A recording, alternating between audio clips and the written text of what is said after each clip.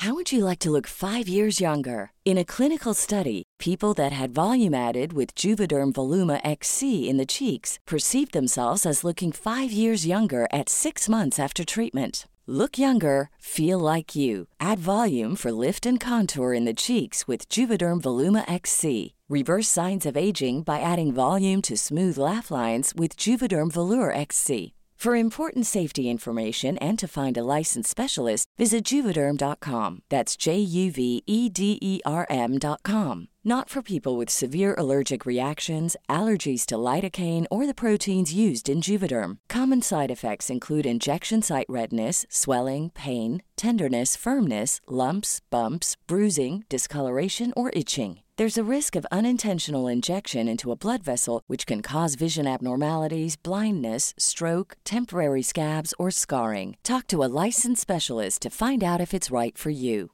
Ryan Reynolds here from Mint Mobile. With the price of just about everything going up during inflation, we thought we'd bring our prices down. So to help us, we brought in a reverse auctioneer, which is apparently a thing. Mint Mobile Unlimited Premium Wireless. How to get 30, 30, bit to get 30, bit to get 20, 20, 20, bit to get 20, 20, bit to get 15, 15, 15, 15, just $15 a month? Sold! Give it a try at mintmobile.com/switch. $45 up front for 3 months plus taxes and fees. Promo rate for new customers for limited time. Unlimited more than 40 gigabytes per month. Slows full terms at mintmobile.com. And I'm driving up in my car to what had been the first home I shared with my husband, where he carried me over the threshold, where we brought our baby girl home. And now there were police lights and ambulances and police tape. And my pastor was standing there, grabbed me out of the car and held me and just said, it's true.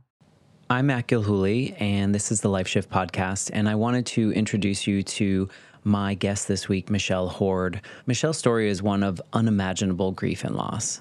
It's also one of resilience and hope, and on this episode, she shares her journey of overcoming a real giant tragedy and finding a new purpose in her life.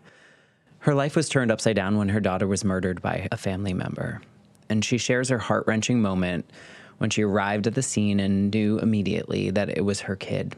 But instead of letting grief consume her, Michelle found the strength to keep going and to truly honor her daughter's memory.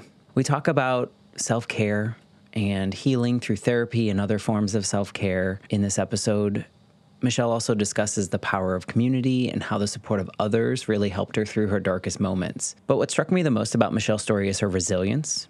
Despite the tragedy that she faced, she didn't want to let grief define her or her daughter's memory.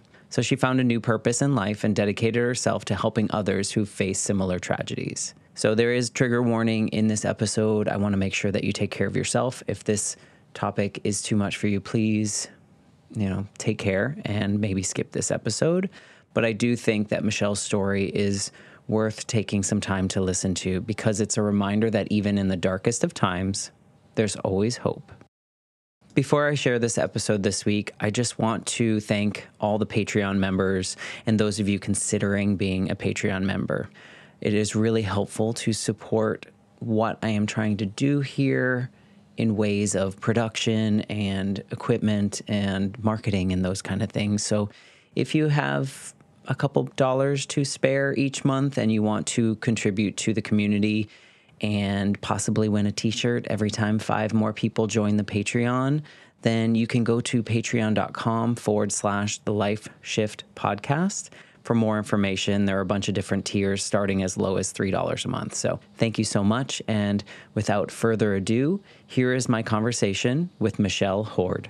I'm Matt Gilhooly, and this is The Life Shift. Candid conversations about the pivotal moments that have changed lives forever.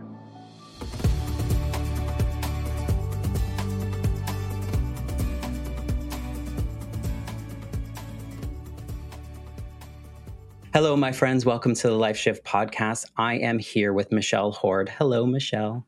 Hi there. How are you?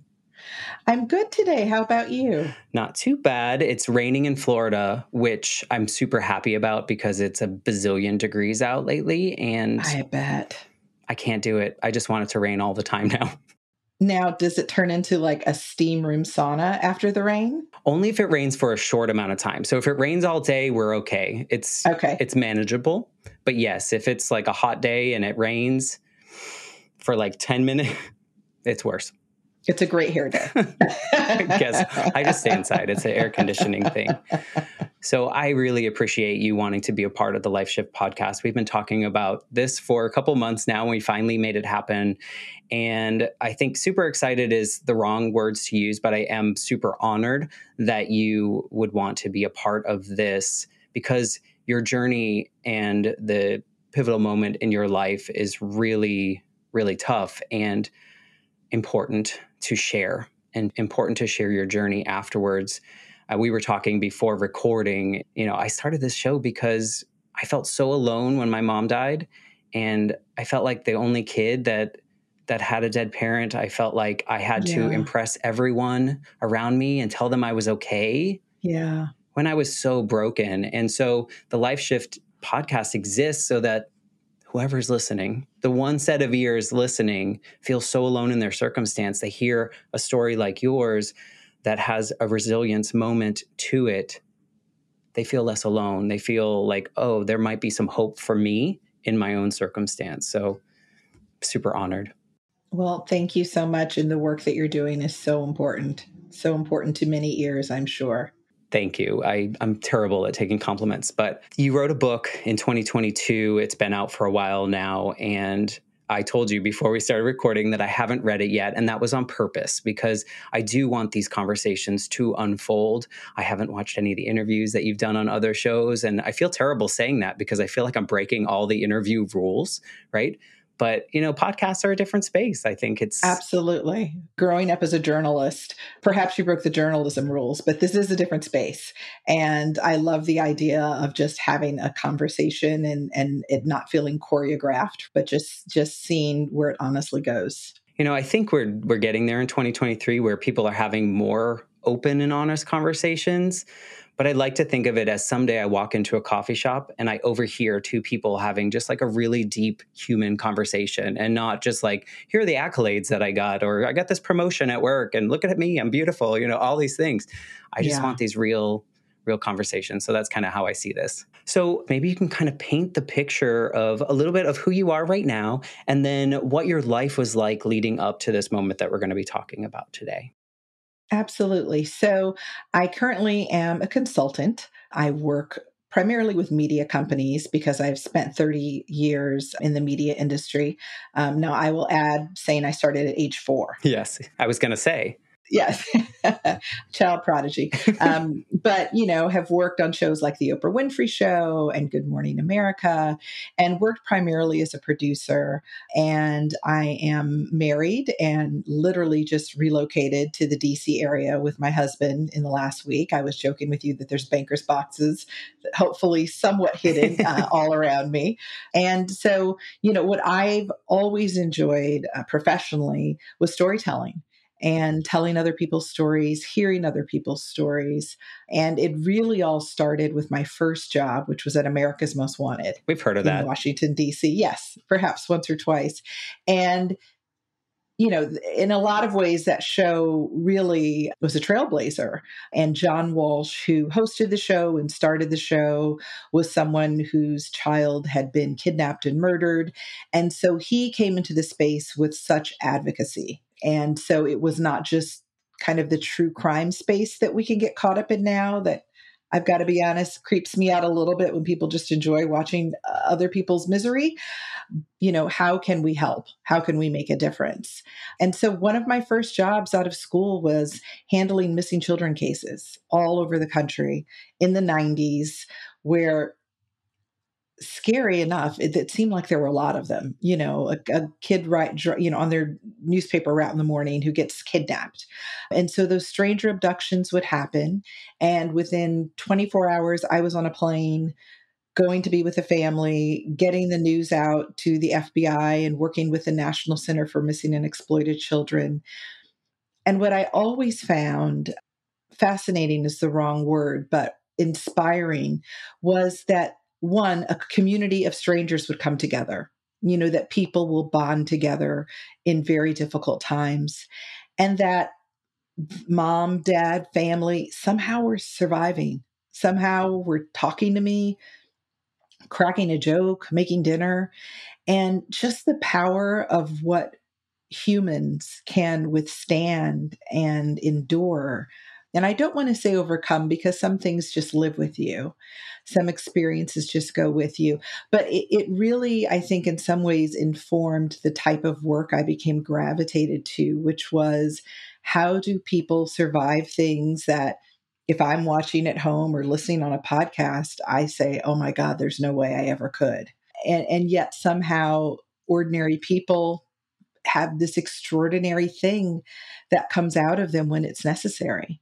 I've had lots of conversations very similar to that where someone comes to me, they've heard my story, which isn't just my mom dying, and they're like, I can't possibly imagine going through that. And then on their side, their story to me is like, I can't, how did you do that as a human? And so I don't know why we sometimes will compare our stories, but in the end, we are very resilient if we are willing to be. I think there's some element of that which is really hard to move forward, I think. But again, like you said, there's a lot of human aspects to it. You still have to breathe and eat and do things in a moment like that. But even America's Most Wanted, I think they helped a lot of, they found a lot of people. Absolutely. Because we didn't have social media. We didn't have the internet. People were calling a 1-800 number. Right. So it was a very, very different time. That's got to feel good too, though, right? Absolutely. When you would hear captured, and, one of the fun facts about that show was a lot of times they watched the show in prison. Prisoners watched it. And we would literally get calls from inside prison of hi, there's this guy that says his name is Joe, but clearly his name isn't Joe because I just saw him on America's Most Wanted. So, people really felt it was a way to connect before we had all of these, for good or for bad, other social ways that we're able to connect with people. It was a way, I think, where people felt like they could connect and make a difference. That was before the Amber Alert system as well? It was. That's exactly right. That case was one of the cases covered on America's Most Wanted. And yes, it was before that system. So we were on Fox and we would do these missing child alerts with all of the Fox affiliates, hopefully within hours, because unfortunately in those cases, 24, 48 hours pass and there's not necessarily a lot of hope left. So yes, it was a very, very different time. The things I took away from it for sure still remain today. Is the stories of these real people. Because I think too now, like you pointed out, this true crime fascination, sometimes the story gets a little glamorized or the event gets more glamorized than the actual story of the humans behind it that had to face it. I thought about it in what was that story? The Love and Death, I think, is the latest one on HBO about Candy Montgomery. And what you read in the papers, the deeper articles that not a lot of people read, are the families of the woman or her former friend that was the victim and how that brings things back up. Sure. They didn't overcome anything. I'm sure it still lives with them, but now they're reminded of it in a way that other people are glamorizing it. So there is a challenge in that as well. No, for sure. For sure. That's amazing work, but I can see how you would gravitate to the more positive elements, maybe? Yes, for sure. Absolutely. Where did you go from there? And what did you do with that? You moved into all those other spaces in producing and journalism? Yeah, so I continued to produce, like I said, at the Oprah Winfrey Show, at CBS News. I was really interested in news and landed at Good Morning America, working with Robin Roberts and Diane Sawyer. And, Robin Roberts is one of those rare people who is exactly who you see on television and is just this ray of sunshine and wants to bring hope and healing wherever she goes. And, one of the first big stories I remember covering with her was Hurricane Katrina, which really impacted her hometown and her home state of Mississippi. So yes, those stories where you can find hope, where you find light in the dark, I guess. are the stories that I've always been really attracted to and you know, find inspirational more than anything. Did you find it challenging behind the scenes? I feel like, I mean, maybe media was a little bit different when you were doing that, but I feel like a lot of media kind of goes towards like the bad news or like, like kind of focus on that part. Did you find that difficult to kind of push through and be like, here, no, but here's the good part of it? Well, I've been blessed that I was able to be intentional. And there were some places, frankly, I just would not work, that were more money that I just would not work. So I was never interested in sensationalizing. I was never interested in just getting the exclusive booking to get someone on TV who frankly probably shouldn't be on national TV at that moment.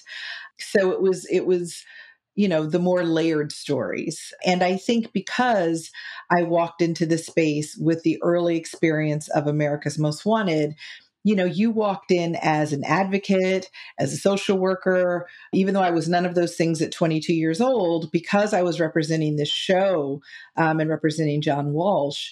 There was just an empathy and respect for the people you were working with, that you looked at them as survivors and not victims and not marks, quite frankly. So I certainly, in the stories I covered, even when I was on, a school shooting or something like that, there are certain types of stories that I looked to tell, and those were the ones about fighting through for the hope. I guess it brings us closer to the moment in your life where I don't want to say it like this. I mean, I guess you became the story that you would go talk to people on. Can you share a little bit about that? Yes. So, the name of my book is The Other Side of Yet. And the title, in part, is because I spent so much of my career on the other side of police tape, on the other side of these stories. And then suddenly at 47, I was the mother showing up at a crime scene. I was the one on the other side of police tape. So, just in terms of background and context, I got married in my late 30s to someone I'd known since my early 20s. We were blessed to have this beautiful little girl when I was 39 years old, after being told that I probably would not be able to conceive. Her name was Gabrielle. She was this amazing, healthy, energetic, kind, wonderful, funny little girl. And at some point when she was about 5 or 6 years old, I realized that my marriage, through all the hard work and counseling, was just not materializing in the way that I'd hoped it. And as a mom of a girl, I wanted to show her what I thought love should look like, how I thought a wife should be treated, how I thought a mom should be treated. And unfortunately, my marriage was not one that was going to allow me to do that. So, there was a lot of back and forth through the divorce proceedings. I moved out at one point because I just didn't want Gabrielle exposed to friction. So she would go back and forth between my place and Dad's place. And on June 5th, 2017, I received a phone call from my then husband saying, okay, I'll sign the papers. And I rushed to meet him in a notary because it had been such a horrific, divisive several months, and I before he changed his mind, right? And I remember signing, all of these papers in front of this complete stranger, and it literally feels like you're signing the life away, right? And us talking as we parted ways that evening, and me giving him a hug, and him saying, I'm sorry for everything that's happened over these last several months. And I was just awash with relief, because I was like, thank God, the person who I've known since I was in my 20s is still in there. And I said, listen, our marriage may not have worked out, but all that matters, we were friends first. We still love each other. And most importantly, we love this little girl. And so the most important thing is co-parenting this little girl. And that was an evening where Gabrielle was spending the night with her dad. I went back to my rental home, got up the next day, went to work with the intentions of sitting down with my husband after work and talking to Gabrielle about logistically next steps. She knew we were going to get a divorce, but what the plans were. And at about 3 p.m., I received the phone call, and it was from our caregiver. And it was clear to me by just this shrill scream, which was unlike anything I'd ever heard, that she had walked into a crime scene. And I wasn't in the moment sure exactly what was happening. To my knowledge, Gabrielle would be at school getting ready to come home. My first thought was, oh my God, her dad's killed himself. How am I going to deal with this? How am I going to help her deal with this? And then I can only describe it as like an ice pick going through the top of your head down, where I realized maybe it was something else. And I called a dear friend who always was at drop off and said, hey, did you see Gabrielle this morning? And she said no. And then I knew Gabrielle had not gone to school. And then I realized that something else perhaps was happening. And you can only imagine like the longest drive home ever, right? As family and friends are starting to gather who arrived before me. My mother-in-law, who I was very close to, who I called immediately to go and get to the scene. And I'm driving up in my car to what had been the first home I shared with my husband, where he carried me over the threshold, where we brought our baby girl home. And now there were police lights and ambulances and police tape. And my pastor was standing there, grabbed me out of the car and held me and just said, it's true. And my daughter was gone. My husband had taken our child's life and was still alive and was in police custody. I'm not sure how to respond to that. I'm so sorry for your loss. I feel that still. I mean, this was a few years ago. I mean, it's a big thing, but you can feel that you were in that moment telling that particular story. And, I can't help but think of the experiences that you had before, in your workspace, and then pulling up, knowing full well what's happening around you. Yes. But also probably feeling like this can't, did you have a sense of feeling that this just like wasn't real? Like you were in like some other kind of space? Did you have any of that feeling? I went into survival mode. I think because of the experiences I had, I remember a coworker was driving me home and was trying to reassure me, maybe she's just hurt, maybe she can't call you. And I just knew. I knew as a mother, I knew as someone who had covered these stories, who walked into situations and heard, there are no words, this doesn't happen here, that somehow that was my story now. And, we all have things that we consider our darkest nightmares, our worst nightmares. When I was growing up, it was losing my mom. I lost my mom suddenly when I was 24. She was 50. So I was an adult, but certainly a young adult. And she died of a cerebral aneurysm. And it was, unexpected. And so this second worst nightmare was losing a child. But it would have never even been in my nightmare to imagine this with someone, it's interesting. I think those of us that have experienced trauma try to make it palatable sometimes for other people, make them comfortable. And I'm sure you can relate to this in your own way. When we were talking earlier, not that you make excuses, but you need people to feel like you are okay, even if you're not. You need to explain whatever is explicable. And so I find, this reflex of saying, it wasn't an abusive household.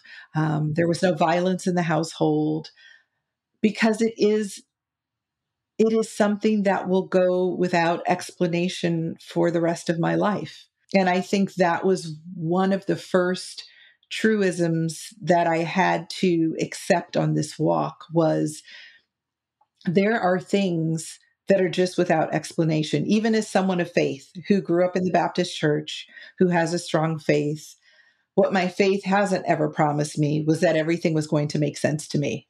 And, people say a lot of things in the name of God, a lot of things, frankly, that I think they shouldn't say without authority. I believe in my heart of hearts that just like there's good in the universe, there's evil in the universe. And that whatever this evil was that did this, that took over literally my husband that I knew, was something that was supposed to take me out too. And so I very quickly, through gut-wrenching pain and trauma and everything that comes with a crime investigation, by the way, in the middle of a divorce that wound up taking 2 years after he was incarcerated, my sole focus was that I was going to survive this because I wasn't supposed to. And it was a bit of an FU, FU universe. I'm supposed to be here for a reason. This is not supposed to be survivable. This little girl was my biggest dream and the light of my life. And it does her a disservice if I don't survive to tell her story. That's huge. I'm sure there were moments in which you did not feel that way. I'm sure there are little blips in time in which you were just, how do I move forward? I want to go back to what you said about kind of like you felt the need to make explanations or not excuses. And if this question is too far, please tell me. But was there a part of you that absorbed some kind of like, what could I have done moment? Because I think when my mom died, I was 8, and I blamed myself that I didn't stop her from going on this trip as a 32-year-old woman that can clearly make her own decisions. But I remember having a temper tantrum like before she went, and she's like, it's fine. And then it wasn't. And then so I absorbed that as an 8-year-old. I can imagine as a grown person with your own thoughts. Did you have any of those moments in which? Sure. I mean, listen, as a parent, as a mother, wondering what I missed, wondering what I didn't see. I'm incredibly grateful that I was able to very quickly start to work with a trauma therapist who I still work with to this day. And one of the first things she said to me, and she'd grown up in the Manhattan DA's office, is, you didn't miss anything because there was nothing to see. Right. Well, that's helpful. That is truly a sociopath. And certainly everyone in my life, from my father to dear friends, it's as if we all felt like I was this very safe driver that got mowed down by a Mack truck. And so much of life in those early days and months and weeks and even years after were, what's coming? Can I see what's coming? Can she see what's coming? And one of the lessons had to be, one, really letting go of ever understanding. And then 2, realizing that there just are some things outside of our control. And I think for me, and it's interesting because as I started to write this book, COVID happened. And I found, strangely enough, or perhaps not strangely enough, that my ability to articulate my story became much, much easier when COVID happened, because all of a sudden there was this universal thing that was not possible. It was not possible. It was out of a horror movie until it was, right? And once it was possible, what else is possible, right? When something sudden, horrific, traumatic happens, it sort of opens up this door of like, oh my gosh, if this could happen, what else could happen? I'm sure you experienced that as a young man of like, don't tell me what is or isn't possible, because I've already seen what's possible, right? And so at different levels, which is why I think these conversations are so important right now, and that people are willing to testify and be vulnerable. We all have experienced incredible trauma and loss of life as we've known it in the past few years, even if you didn't lose someone personally. And so it's acknowledging that and understanding it will never make sense. We'll never be able to understand, why there were families that were completely wiped out by COVID and others that weren't, right? Or why it spread, or why, even science can't emotionally help us, right? Connect to what happened and promise us that we're safe today. And, the dirty little secret is we were never assured that everything was going to go smoothly, right? Like we've never been assured that something like this couldn't happen. And so when it does, it gives you this realization that I've only have this moment. I only have right now. I have this false sense that I'm somehow controlling what's happening around me. And in reality, I'm just on this walk, whether that's a walk of faith or a walk with the universe or a walk with loved ones. I'm just on this walk, and all I can do is just put one foot in front of the other. You're right. You hit on the power of storytelling and collective experiences, right? And I think they kind of go along with your mention of the pandemic. There's something that we never imagined, and it was a collective thing. Like everyone around the globe pretty much was experiencing something very similar, whether people wanted to believe it was happening or not. It was happening around them. And that aligns with the power of storytelling to me, is because now someone can understand. Someone's sharing this experience. You're sharing your story. The people that you worked with at America's Most Wanted, the people you were telling stories of on Good Morning America and working with Oprah and all these other things, that was helping other people understand that their circumstance is survivable. It is, you can move through it. You can move with it. I don't think you're going to move past it. I think that's really difficult. People yell at me when I tell them, I don't know if they yell, they say things to me when I tell them that I closed the door on grief on my mom. Mm. And it's interesting to me. I do think I did, but that's a different circumstance. You were a fully formed adult. You were a fully formed person moving through the world. I was 8 years old. There aren't many memories that you keep with you from that moment in time. So my mother at this point in my life is a figment, like is an idea, is a construct of a mother figure, which sounds terrible to say, but that sounds real. And that's why I do the show. I think I was conditioned growing up, and I think maybe you were as well, and a lot of people were conditioned to say the things that make people comfortable. Absolutely. Don't tell them, like, how are you today? You usually say good, like, we're good. But if I was to tell you, well, actually, it's really terrible, we're not ready. Like, the person hearing that is like, ugh. So I think it's interesting to think about the power of storytelling, and now what you're doing with your book, going on, podcasts and TV shows and whatnot, sharing this story.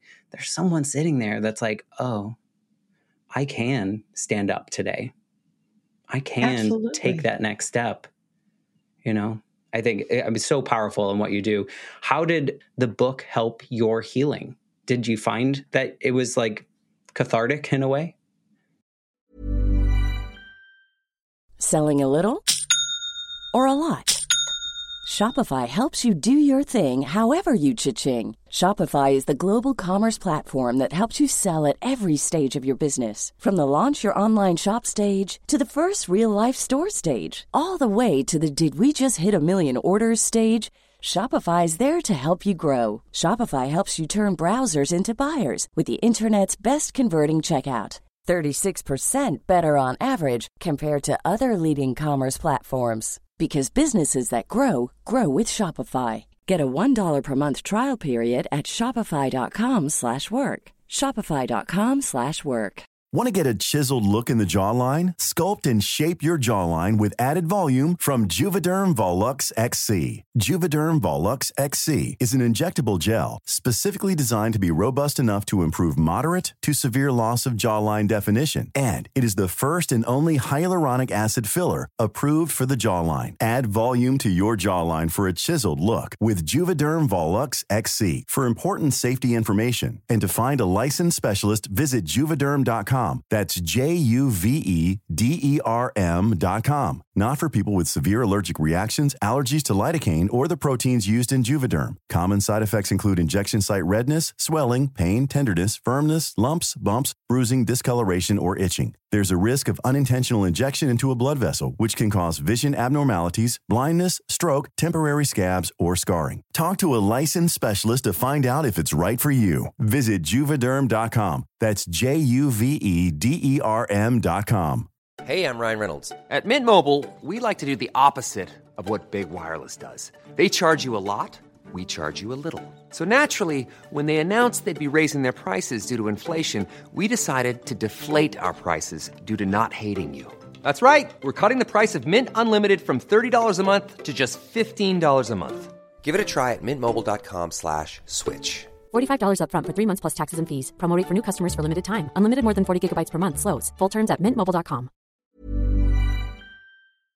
You know, I've always written, and my biggest life dream was to write a book. This was a book you can imagine no one would ever want to write, right?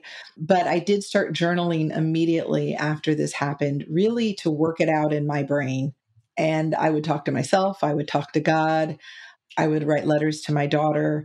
And my therapist smartly encouraged me to share some of them, not just with her, but with some of the people I was close to. And what I started to hear over time, and I think this is the power of telling one story, was friends who said things like, somehow you gave me hope today, you know, with everything you're going through. Or I hadn't prayed in years until you talked about how powerful prayer has been for you. And I realized that the holes in my body were allowing light to come through for people. And that in some ways, this wasn't about me. This was about how perhaps I could be used. And I say that with no delusions of grandeur, right? But like, how can I be a vehicle or a vessel to share what's possible, even when the impossible happens? And that started to feel like my life's work. And so writing the book in some ways brought a lot of it back, because it's so way. vivid. Yeah. But what has happened is I get DMs every day. I get emails. I get stopped where people say, not only did I read your book, but then I bought 4 copies because we lost my dad and I wanted all of my siblings to have it. That it really feels like it is a tool for a lot of people that are coping. And you know, listen, the reality is we are all coping with some type of loss, right? Either you're coming out of it, you're in the middle of it, or you're going into it. And that's infertility, that's divorce, that's heartbreak, right? I think one of the hard things, and I'm sure you can relate to this as well, is when you've had a loss that most people can't really comprehend or doesn't feel relatable. We do this, what I call grief index, right? Of like, my grief is worse than yours, or his grief is worse than mine. And I don't buy into that. I think we all have our journeys. You know, I think certainly it's hard to argue that it isn't devastating for an 8-year-old little boy to lose his mom, or that it's not devastating to have a child taken away from you violently. And for others who are walking other lives, it's devastating to not be able to conceive at all. It's devastating to be divorced and have your husband walk away with everything and be left penniless. Like, there are so many moments in our lives where all of a sudden it's like, oh my God, this isn't what I thought my life would look like. And so the book and the work I'm trying to do is about how do we pivot to something else when what we thought we were building disintegrates. Which you just defined the Life Shift podcast as well. You know, it's like we're all going to have it. We're all going to have these pivotal moments. I like this grief index idea, you know, and as you were saying it brought me back to that conversation that I had about kind of comparing. And he said, my worst day is equal to your worst day because it was our worst day. I love that. There's no leveling. It was our worst, right? And so that's the top. That's how it can be, and that's how we can look at that. And you're right. I mean, people are facing things, and what might seem insurmountable can be. And what you're doing for people, like these people stop you in the street and tell you how valuable your story is, I'm sure that is helping fill maybe some of those holes or some of those missing pieces, and understanding that, like, I'm putting out some kind of good in the world despite such tragedy, such hardship, such challenge, right? And I bet that's even more valuable than, you know, selling another copy of your book, just understanding. No, absolutely. Absolutely. And my publisher wouldn't want to hear this, but I'm much less concerned about selling copies of my book as getting the message out. And so, I've started working as a coach. I am, going out and speaking. And it's really because so many people are living with extraordinary circumstances that they don't quite know how to manage. And there really are some practical tools that I started to see in my early days as a producer that I lived out that I do think help people. And they can help people professionally, they can help people personally, but there's not a formula, A, B, C, D, but there are some consistent things that researchers would say and people who've experienced trauma and loss would say, help you cope. And you just mentioned one of them, how can I make an impact on others? That can be starting a foundation for some people. I started a foundation in my daughter's memory called Gabrielle's Wings that works to help children around the globe. That could be something like making dinner for my neighbor and knocking on the door. Sometimes we don't know how to help in these situations, but just trying to get outside of yourself and trying to make an impact, I think, is one of the key pieces on the path to healing.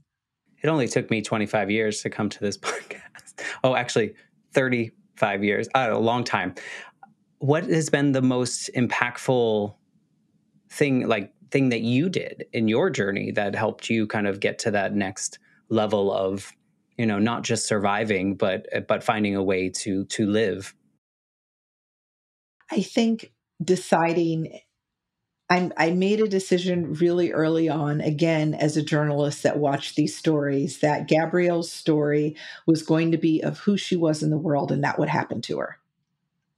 And that was the root of the foundation. And so for me, what has given me oxygen is seeing beautiful little kids that look like my daughter who are getting swim lessons or going to camp or given the social emotional learning tools that they now need in this crazy post-COVID world that they're living in, getting a hug from one of those kids, hearing a great story about one of these children who perhaps would not have had access to things except for the work that the foundation is doing. That's my daughter's legacy. And I've had people say, she only lived 7 years, but wow, think about what those 7 years are doing all over the globe and the children that she's touching. And so that for me, on my worst day, is to remember there's a way that I can impact other children that honors who she was and honors my love for her as a mother.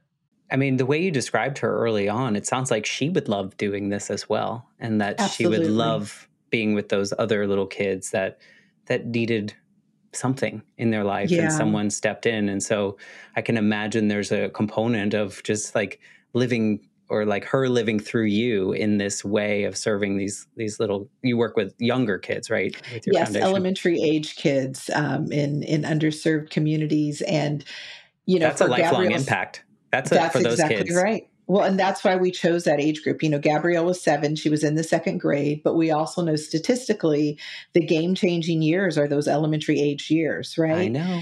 And so, yes, of course you do. Yeah. Of course you do. Yeah. And so getting to children during those years makes a huge impact. And for Gabrielle's last 2 birthday parties, she did backpack drives because her birthday was in August. And, we would go to the local nonprofit that helped kids who didn't have school supplies and take the backpacks afterwards. So even as a small child, it's who she was becoming. It was what her spirit was. And so I feel like I'm honoring, her spirit and honoring her in so many ways by this work. Yeah, I love it. I mean, I picture her and that, when you see those other kids and just how that can just be a part of their journey. And like you said, that impactful age, I imagine as an 8-year-old, if things were afforded to me in a different way, it was the 80s. Yeah. So there wasn't a lot of talk and help and those kind of things. And so, that was my journey. But the things that you can be doing, just even a small thing,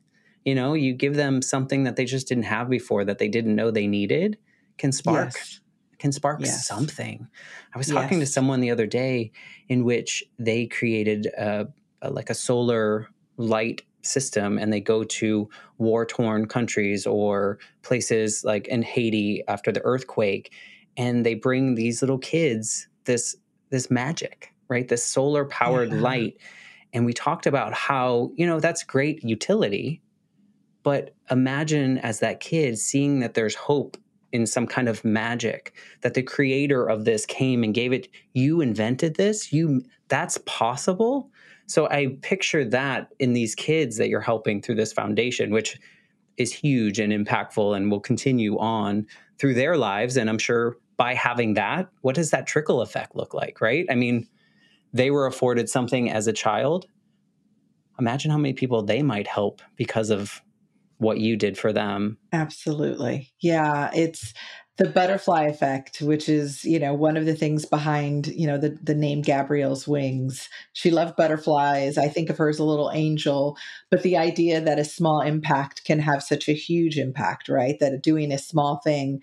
And so to your point, a small kindness that, we can all probably remember as children, an adult saying or doing something that we remember to this day.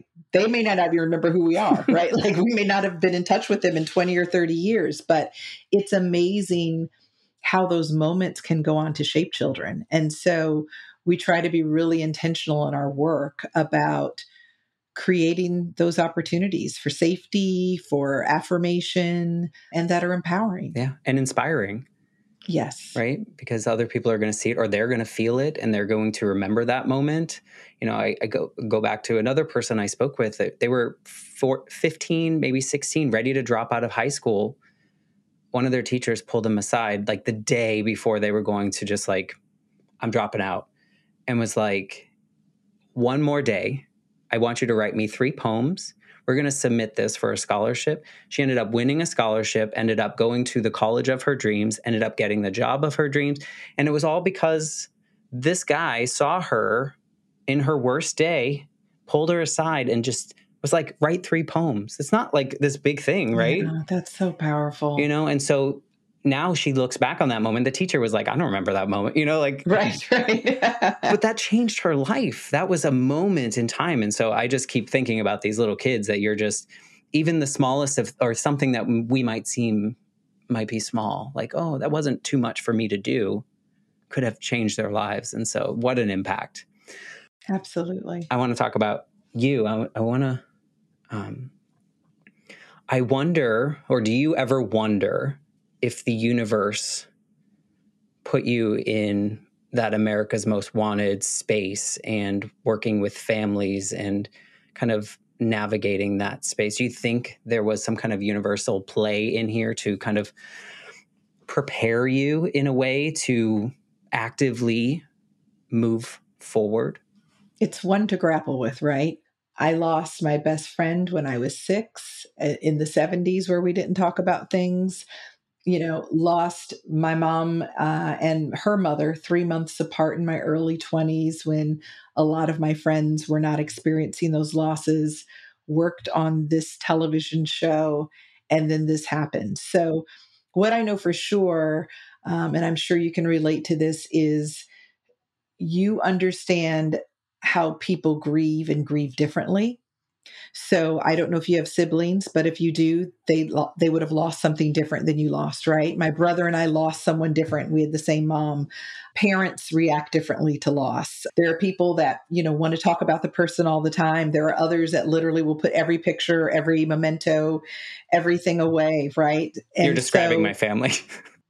Yeah, but it's, I think what's so powerful, and that breaks my heart, but what's so powerful about it is, to answer your question, I don't know if the universe, if those things were preparing me for this, but I know in some ways they have, that I walked into this circumstance understanding grief, understanding sudden loss, having watched other people deal with loss through violence, Addiction, and grappling with the criminal justice system. Yeah. And, the importance of gratitude, of like little moments of gratitude. And that could be the sun is shining today. my friend brought my favorite cheeseburger over. Like, you know what I mean? Right. Like early on, like the little, just having the courage to be grateful for those little things. So I do think there are lessons that our life gives us that if we're open to receive them and call upon them can help us on our journey as we continue. The openness is important. I can relate to a lot of that, right? I mentioned my mom dying when I was 8. My dad's mom kind of took over the role of mother, and we became pretty much best friends, like inappropriately best friends at times, as my dad would say. And she didn't talk about my mom dying like until the day she died. But I feel like I failed grieving for so long, for decades, for like 20 years or so until, I was ready, I guess. But what that did serve me is that when my grandmother was diagnosed with cancer, I knew for me what I needed to do to make sure that the process leading up to and after was going to be the best for her, but also the best for me. And so that, in that sense of, maybe the universe didn't take my mom out in that way so that this could happen. But yes, to your point, being able to understand that there are things of that experience that could serve me later on. Like, I had the conversation with my grandmother before she died and said everything that ever needed to be said. Like, I don't think I could have done that without not being able to do that with my mom, right? I sat with my grandmother the last 96 hours of her life in the hospice house, watched her take her last breath. I don't think I would have been able to do that. And so I knew that when she took that last breath, I was going to be okay. I knew what I could do. I knew that I did everything that I needed to do. I said everything that I needed to say.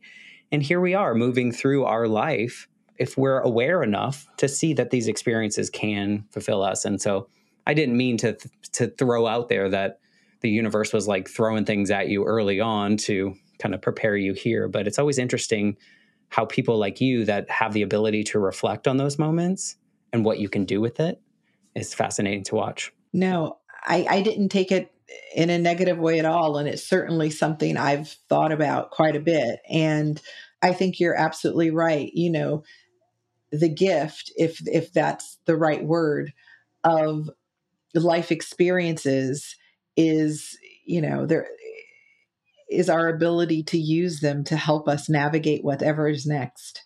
Because what we know for sure is as long as we're living, there will be more change. There will be other pivots. There will be times, today will become a before to another pivot in life that will look different, for whatever reason, 3, 4, 5, 10 years from now. And I do think there's something, resilience isn't about being a superhero, right? Resilience is about the collection of tools that you can assemble. It's like being a mountain climber and knowing if I have certain tools, if I use certain tools, if I prepare a certain way, I have the tools I need to scale this mountain. It's still a big effing mountain, right? You can still fall.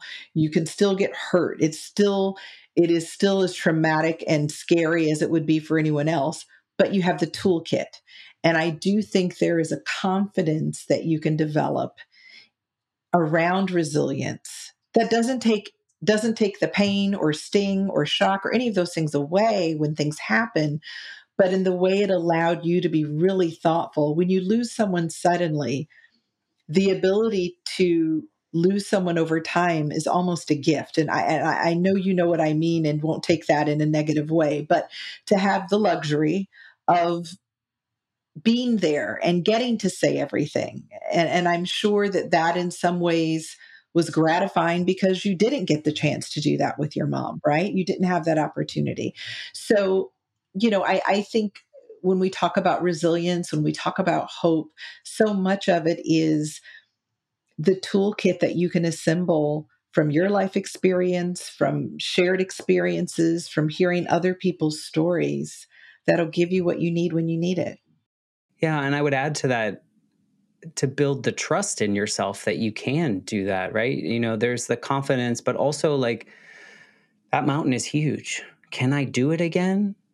Yeah, I think I can. And I think that that might be the hardest part for a lot of people that haven't experienced something super dramatic in their life or something super tragic. That first mountain can be really hard. But again, people like you telling your story of what you did and what you've done and what you continue to do might give them that trust in themselves to take step one, because step two is easier once you do step one, and so, Yes. To go back to our climbing analogy, and Lord knows I'm not a mountain climber. So anyone that's listening, feel free to correct me if this isn't correct. But my understanding is you take it a piece at a time, right? This is the next big part of this scale that we have to focus on. And so the idea of overcoming or healing or surviving my daughter's murder has never been the goal. The goal has been to choose to live today and survive today. And that's a choice you make every day to the extent it's within your power, right? And sometimes that's Ben and Jerry's in a nightgown. Like, it's not a podcast. It's not, trying to do a little something to your hair. It's like, no mas, can't do this today. Yeah. And that's okay. That's exactly right.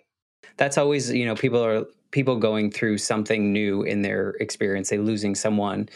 I think a lot of people want to just like try to solve it for them or help them.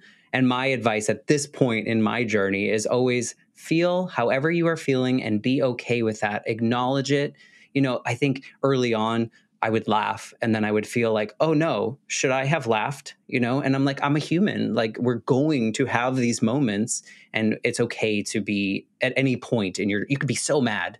It's okay. Honor it, move through it, move with it, however you need to be. And that's the only advice I can give to people, because like you pointed out earlier, a grief journey is different for every single person, and it's your own. Absolutely.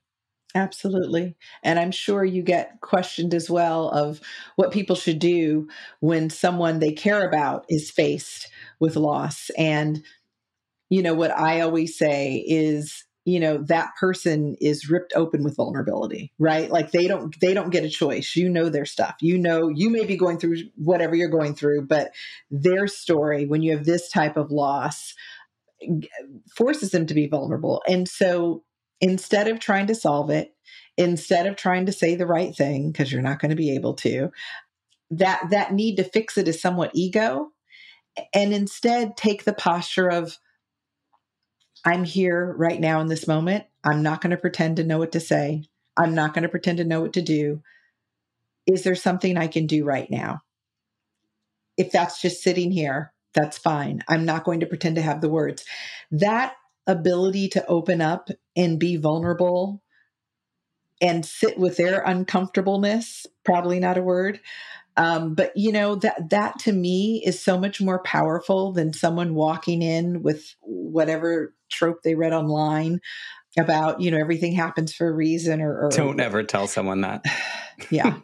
Yeah. One of my favorite moments, I have a brother that's 3 years younger than me. And after we lost our mom, I remember at the wake at one point, well, we didn't have a formal wake, but at the memorial at one point, him whispering to me, if one more person tells me she's in a better place, I'm going to offer to send them there.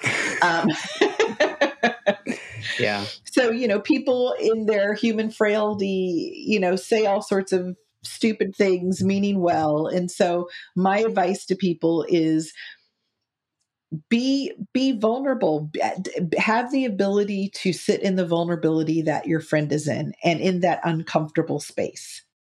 Is that what you would say to someone like yourself pulling up at your house that day? What would you say to that version of Michelle, if you could, knowing what you know now?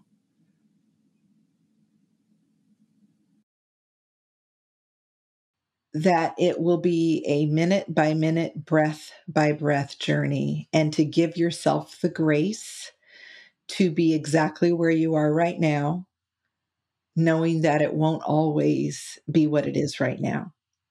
And that doesn't mean healing or a grief journey is linear. There are days that feel like day one still. They don't last as long. They aren't as triggering. They aren't necessarily as debilitating. But I think truly learning how to be in your body and honor wherever you are emotionally in that moment is what I would try to whisper into her ear. I think she would listen. I just, in the little bit I know about you, I feel like I know a lot about you now, but in this short amount of time, I feel like that version of you would listen and understand that this one moment is what matters right now, and the next moment will be the one that matters next. And I think that's an important thing to say. To kind of wrap up the conversation, I wonder if you could share the best way to either connect with you, find your book, whatever the best thing, if people are inspired by your story or just want to know more, where can they go and what can they do? Absolutely. So on Instagram, I'm MD Hord, MDHORD, like Dr. Hord, although I'm not a doctor. And I have a newsletter that they can sign up with there. We talk a lot about hope and about life changes and new chapters. And I have a website, which is just my name spelled out, MichelleDHord.com. And you can also find information about Gabrielle's Wings there as well. And your book. Your book is And called my The book. Other Side of Yet. The Other Side of Yet. And congratulations Yes. on the paperback, the hardback, the Kindle. Thank you. Do you have an audiobook of that? I do. I recorded the audiobook, which was a whole other emotional journey you can imagine. I bet. Hearing those words out loud. So yeah, it is available wherever books are sold. And I'd be honored if some of your listeners picked it up, and hopefully it can be helpful. I will certainly link to all of those things in the show notes. So if you're listening and you want to connect and you want to check out the book or what Michelle's doing, please reach out to her and find those links there. And thank you, Michelle. Thank you for just being a part of this most fulfilling journey that I've ever been on, and having the time to have a real honest human conversation. It's been quite a joy in a way that maybe joy is not the right word, but I think you understand. I absolutely do. And I've really enjoyed talking to you. Thank you so much.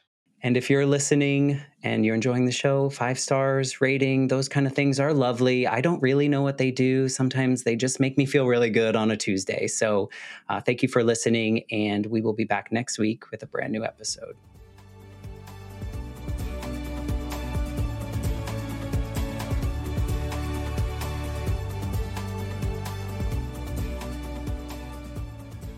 For more information, please visit www.thelifeshiftpodcast.com. Want to get a chiseled look in the jawline? Sculpt and shape your jawline with added volume from Juvederm Volux XC. Juvederm Volux XC is an injectable gel specifically designed to be robust enough to improve moderate to severe loss of jawline definition. And it is the first and only hyaluronic acid filler approved for the jawline. Add volume to your jawline for a chiseled look with Juvederm Volux XC. For important safety information and to find a licensed specialist, visit juvederm.com. That's JUVEDERM.com. Not for people with severe allergic reactions, allergies to lidocaine, or the proteins used in Juvederm. Common side effects include injection site redness, swelling, pain, tenderness, firmness, lumps, bumps, bruising, discoloration, or itching. There's a risk of unintentional injection into a blood vessel, which can cause vision abnormalities, blindness, stroke, temporary scabs, or scarring. Talk to a licensed specialist to find out if it's right for you. Visit Juvederm.com. That's JUVEDERM.com.